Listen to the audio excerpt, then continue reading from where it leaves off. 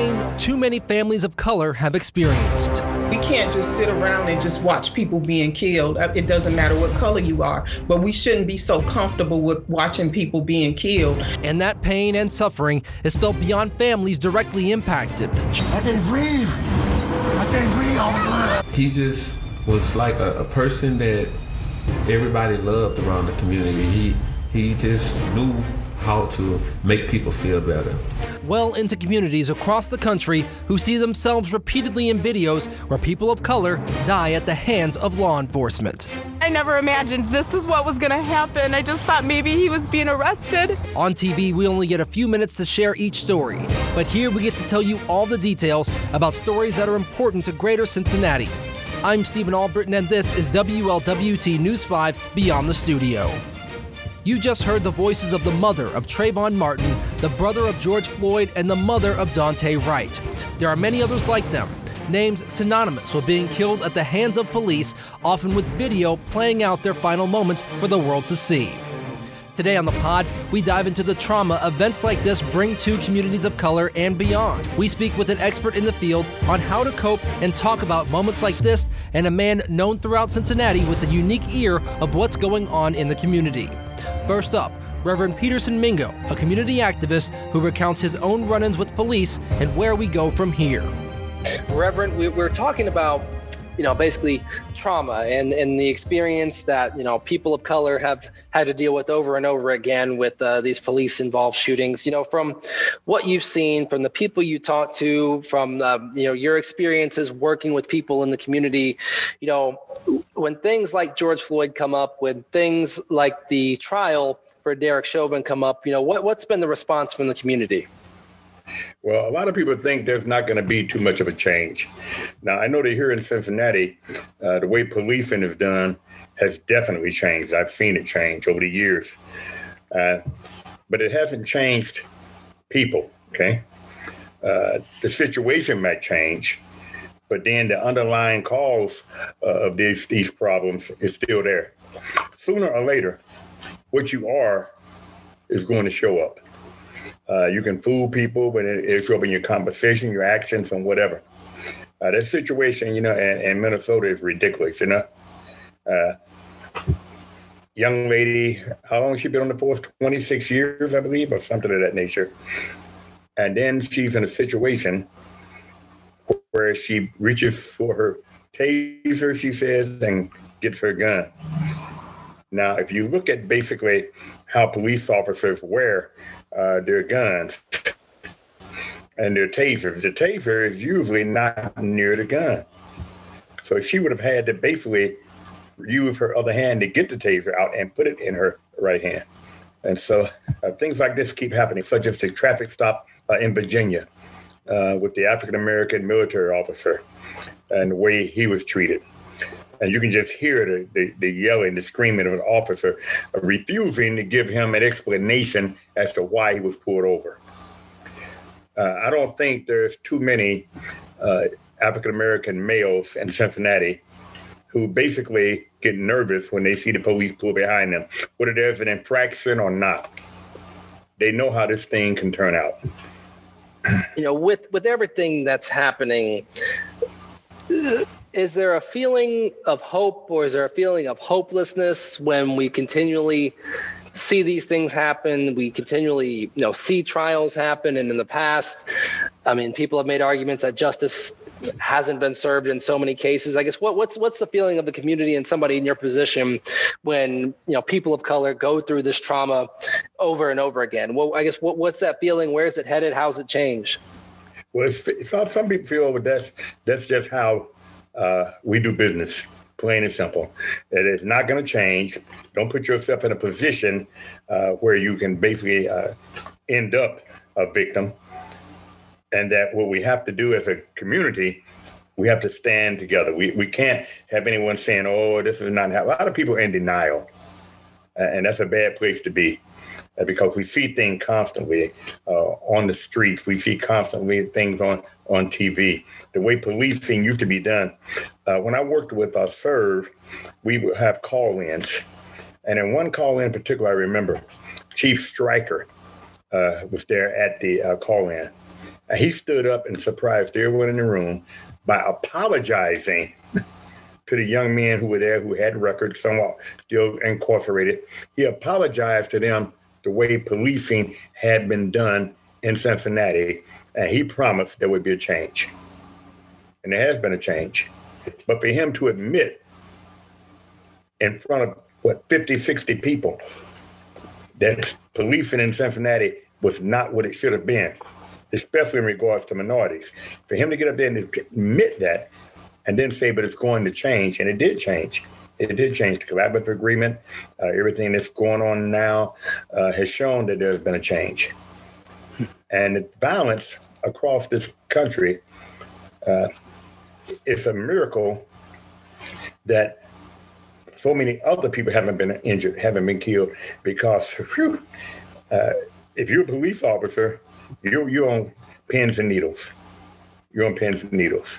And sometimes that needs to be done. Basically, to let you realize, hey, I can't do this. I can't say this. I can't do this. These are people that basically, I'm serving. And that's what basically a police officer is for, to protect and to serve. Okay? And when someone's pulled over, made basically to get out of the car for no cause, handcuffed while the car is first. And then there's a presumption that he was doing something if he looked suspicious. How do you look suspicious? And so a lot of people are on edge. They don't think there's going to be too much of a change. They're waiting to hear the verdict. And when they hear that verdict, there's going to be confirmation to some. They're going to be saying, well, what do you expect? We knew this was going to happen. We tell our children and that if you stop by the police, please comply with everything they tell you to do. One of my sons, some years ago, he was driving my wife's car. He got stopped. And we'd already told him, you get stopped, if you're anywhere near Evanston, call us. And so he called us on the cell phone. We got over there right quick. It stopped him from towing the car because basically he didn't have his license on him. It kind of calmed him down. And he had a young lady with him. And at the time, sometimes we got that sense of bravado. We can't humble ourselves. And so it kind of cooled that situation off. And the police officers that responded, they knew me. And so that helped out a whole lot also. But what if they hadn't known me? What if this hadn't been my son? What would have happened to that young man? Because he was ready to fight. Even knowing the things that I taught him and told him, he was still ready, to fight. For people who live in a community of color, people who are of color, how do they cope moving forward? How do they almost get rid of, if they have that feeling of hopelessness, how do they, just continue to exist when we continue to see situations like this? It's going to take some time. It's definitely going to take some time. Whenever there's a healing, it takes time. People's ideas have to change. The way they see things have to change. The way how they feel definitely needs to change. Myself, I was driving home the other day. I was telling my wife about it. Police car turned the corner down to the bottom of the hill. I parked. He parked. I walked up on the porch, looked down the street, went in my front door. As soon as I closed the door, then he drove up the street and went up the hill. Evidently, he didn't think I lived where I live. And so they gave me a little feeling of uneasiness. A lot of people know me, but still there are some who don't. And he was wondering, hey, who is this guy? And what's he doing here? Is he cruising through the neighborhood? Is he just, whatever? But it made me feel a little bit uneasy to see him stop at the bottom of the hill.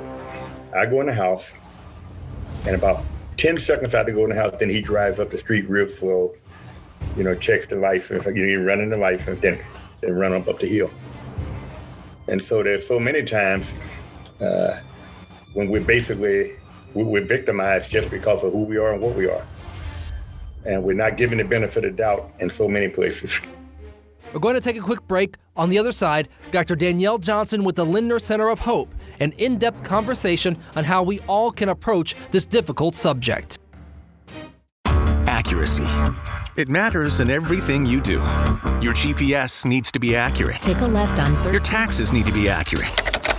And your dentist needs to be accurate. You choose accuracy every day. And for an accurate forecast, choose WLWT Weather. It's the only forecast in Cincinnati independently certified most accurate. 9 years in a row and counting. Accuracy does matter. Choose accuracy. Choose WLWT Weather. Joining us now on the Beyond the Studio podcast, Dr. Danielle Johnson. She's a physician in psychiatry with the Lindner Center of Hope, and we are talking about the effects of trauma that can play out within families, within people, specifically with what we were seeing on TV these days, particularly with interactions with police, with Black men and women. We can talk about George Floyd. We can talk about Daunte Wright just in the last week or so, and so many others. So Dr. Johnson, kind of take us through what type of effects trauma, and particularly what we're seeing over and over, what kind of effects can that have on people? Yeah, so every exposure to these events does cause a trauma response, especially with, for example, with the trial going on right now, Derek Chauvin's trial, and then having the shooting in the same city of Daunte. So same city, same police department, and then during the trial. So the people in that city in particular are very traumatized that this is happening in their city again. So not only during the trial is everyone being re-traumatized. So every news story about the trial, every social media feed, every time you're reading about the trial, basically it's kind of like reliving last summer all over again. So you recall kind of what you felt when you heard about it, where you were when you first saw the video, if you saw the video, if you heard the audio, if you saw still photos, all those memories and feelings come back to you, the same feelings of sadness, of anger, of hurt. All of that comes back. It's almost like feeling it all over again. And then every re-exposure, you think back to all the protests. You might think about, all the negative news coverage, the political rhetoric. If you had friends and family that you didn't disagree or that you didn't agree with things about, thinking about those arguments and maybe even some severed relationships because of everything that happened over the past year. So all of that is coming back every time there is exposure to this. And then, when there's another shooting or, whether it results in a death or just an injury, it's a recollection. You think about all of them, you think about Philando Castile, you think about Tamir Rice, you just think of each one and each one that didn't get justice. And it's very traumatic every time it happens. You mentioned the names that come up and, you hear, I think of Trayvon Martin immediately once you name, right. Tamir Rice. So how do people go about coping the proper way? Because I feel like this, happens, you don't want to say so often, but it feels like it happens very often. But how do people cope and how should people cope? Because I feel like most people just let it go until it almost becomes numb, for a lack of putting it a better way. Right. Well, one way is you might have to limit media exposure. I have not watched the trial. I never even watched the video. Just even seeing a still photo was too much for me to handle, because just that hearing those words, I can't breathe, knowing that that's what he said, that took me back to Eric Garner. I knew that I could never watch that video. So you might have to know that if you can't handle it, you have to know that you have to shut it off. You have to set boundaries with people. If you don't want to talk about it, I don't want to talk about it. Don't tell me about it. I'll find out later. Make sure you're getting enough rest. Do things that relax you. Meditation, mindfulness, prayer, journaling, deep breathing. You have to pay attention to what you're using as coping skills. When you're stressed out, you might tend to drink more, use more prescription pills, even eat more. You have to pay attention to negative coping skills and making sure you're not using too much of those. Make sure you get enough exercise. Be around your more positive support system more often. And you might have to, people who are negative and aren't feeding you, you might have to cut them off for a while. So you have to think about that as well. But I think most importantly, if you know that it's traumatic for you, it is okay to cut it off. You don't have to hear all the news coverage. Is there a feeling of hopelessness as this happens over and over again? I mean, I feel like I hear people will say, yes, Derek Chauvin is on trial, but there's almost this sense of we almost feel like what's going to happen in the end of it. How can people, I don't even want to know I don't know if you can even call it reset their mindset going into these things, but it just feels like there's almost a negative attitude every time this trial or any trial comes up. Yeah, I think there definitely is a sense of hopelessness because rarely has there been justice. I mean, we can think of so many cases where there have never been charges brought. The officers have never even lost their jobs. Sometimes they've never even been suspended. So there's too many cases to name where that has happened. And then the cases where there have been charges brought, like in Breonna Taylor's case, the charges that were brought were not for what really happened. And then the rare case that there is actually sentencing, the sentence is light, like in the case with Botham Jean. So when there might be a glimpse of justice, it's not what is expected. So yes, there is a lot of hopelessness because rarely do the families or the community at large get justice for these incidents that happen. I think this is probably the rare case that there is, very strong evidence and very good witness testimony. And it, in theory, it looks like there should be a good outcome, but there's so much skepticism because there has never been a good outcome in the past. And I think people want to be hopeful, but at the same time, they don't want to be disappointed like there has been so many times. And I'm guessing this probably feeds back into your prior answer about having to, how to deal with that hopelessness or how to overcome that hopelessness, where you just have to, do what if you pray, if you journal, and so on. Right. Yes. And I think you don't want to give up hope. You want to hope that, there is a jury who will listen to the evidence and really weigh it and pay attention to what really happened and be compelled by the juror testimony and the medical testimony that has been very compelling. But at the same time, having that hope and being disappointed is very difficult because that's happened so many times. So it's, you just have to use a lot of self-care during this trial. Talking about it. People say you should talk about your feelings, but particularly, in our climate, there's young kids who see this, but at the same time, people's lived experience, whether you're black or white, I'm a black male, you being a black female, we have friends who are white and different races. Talking about it is different in so many levels because of their own experiences growing up or what they've been introduced to growing up. So I guess how should people talk about it? And if your family is different than other families, how should you approach it with your own kids, even though you might live somewhere else where things like this might not be happening? Right. Well, I think for most Black families, we've had these conversations before, probably every time it happens. I remember probably the first time having this conversation with my sons was with Trayvon Martin. And I think at the time, my youngest son was maybe 5 or 6. When I had to have the talk, with him. And so we, a lot of people have already had these conversations numerous times with our kids. But for those who have not had the conversation, a lot of Black families have to have a conversation, what do you do when you encounter the police? The do's and don'ts of police encounters. Recognizing that you might go into the store and you might get followed for no reason. You might be doing everyday daily activities and someone might say that you're suspicious.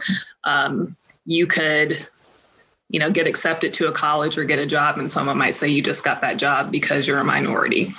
You have to, work harder to get the same things that other people get, things of that nature. For other families, I think in particular, white families, I think it's very important to explain that,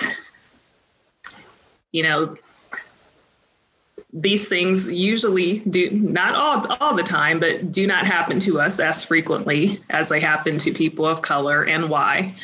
There is something called white privilege, and explain what that is and what that entails. That, people are treated differently because of the color of their skin, why that isn't right, why that's unfair. and what you can do to be an ally to people who are treated differently because of the color of their skin. I think regarding this current trial in particular, if your children are having questions about it, first of all, you want to ask them, what do they already know? Where are they getting their information from? What have maybe they talked to their friends about? Kind of clearing up any misconceptions about it. Engaging them to express their feelings about it. With younger kids, you want to be kind of simple. You probably don't want to go into too much detail with younger kids. With teenagers, they probably know everything already. Most of them are on social media. And with teenagers, they're very opinionated, they're very informed, and you have to be willing, I think, to also being ready to engage in kind of healthy debate, because it's very likely that you might have a differing opinion than they do about it. And you have to be willing to know that they might want to debate about it and discuss it, and be able to do that with them without it turning into an argument, to know that they can talk to you about it even if they don't agree with you. It's such a great point you bring up about discussing it with your teenagers, but even beyond that, discussing it adult to adult, how should people go about setting themselves up for success for a positive conversation? Because back in November, there was always talk about the Thanksgiving table. Don't bring politics home, because you never know whose aunt or uncle, no matter which side they might be on, might be upset with that talk. So how can, with this type of coverage and these type of events, how do people set themselves up for success to learn in a proper way so they can overcome trauma, so they can understand the trauma that other people who may not look like them have? Mm-hmm. So I think it's being very aware that this is traumatic and why. I think it should be very apparent why it is, but if it's not apparent to you, if you have friends who are different than you, asking them, why is this so hard? Can you tell me about it? At the same time, it's not necessarily their job to educate you.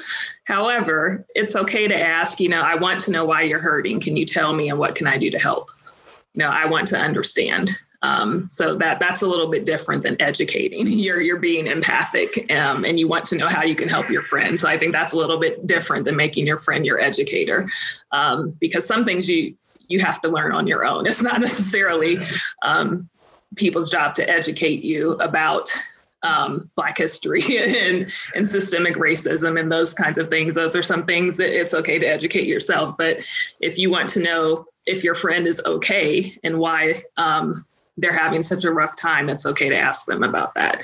And I don't think people should shy away from those conversations either. So to kind of close this part of our conversation, your medical perspective, I don't know if you've seen patients who've come in and mentioned, this is affecting me, yes. As far as these topics. I guess from obviously, keeping your patients, anonymous, of course, I guess, what are they saying to you? Give us a peek behind the curtain of what they come in, I guess, from the first phone call or from the Zoom call, if they're even sitting in your office. I guess, what kind of conversations are being had, and what kind of progress have they made, if any, trying to get through these hard times? And so the difficulty, of course, is, when all of this happened, well, of course, it's not just this incident, but I think the George Floyd incident was probably the most difficult for a lot of people. And because it happened in the midst of the COVID-19 pandemic. So a lot of people are already struggling because we're in the midst of COVID-19.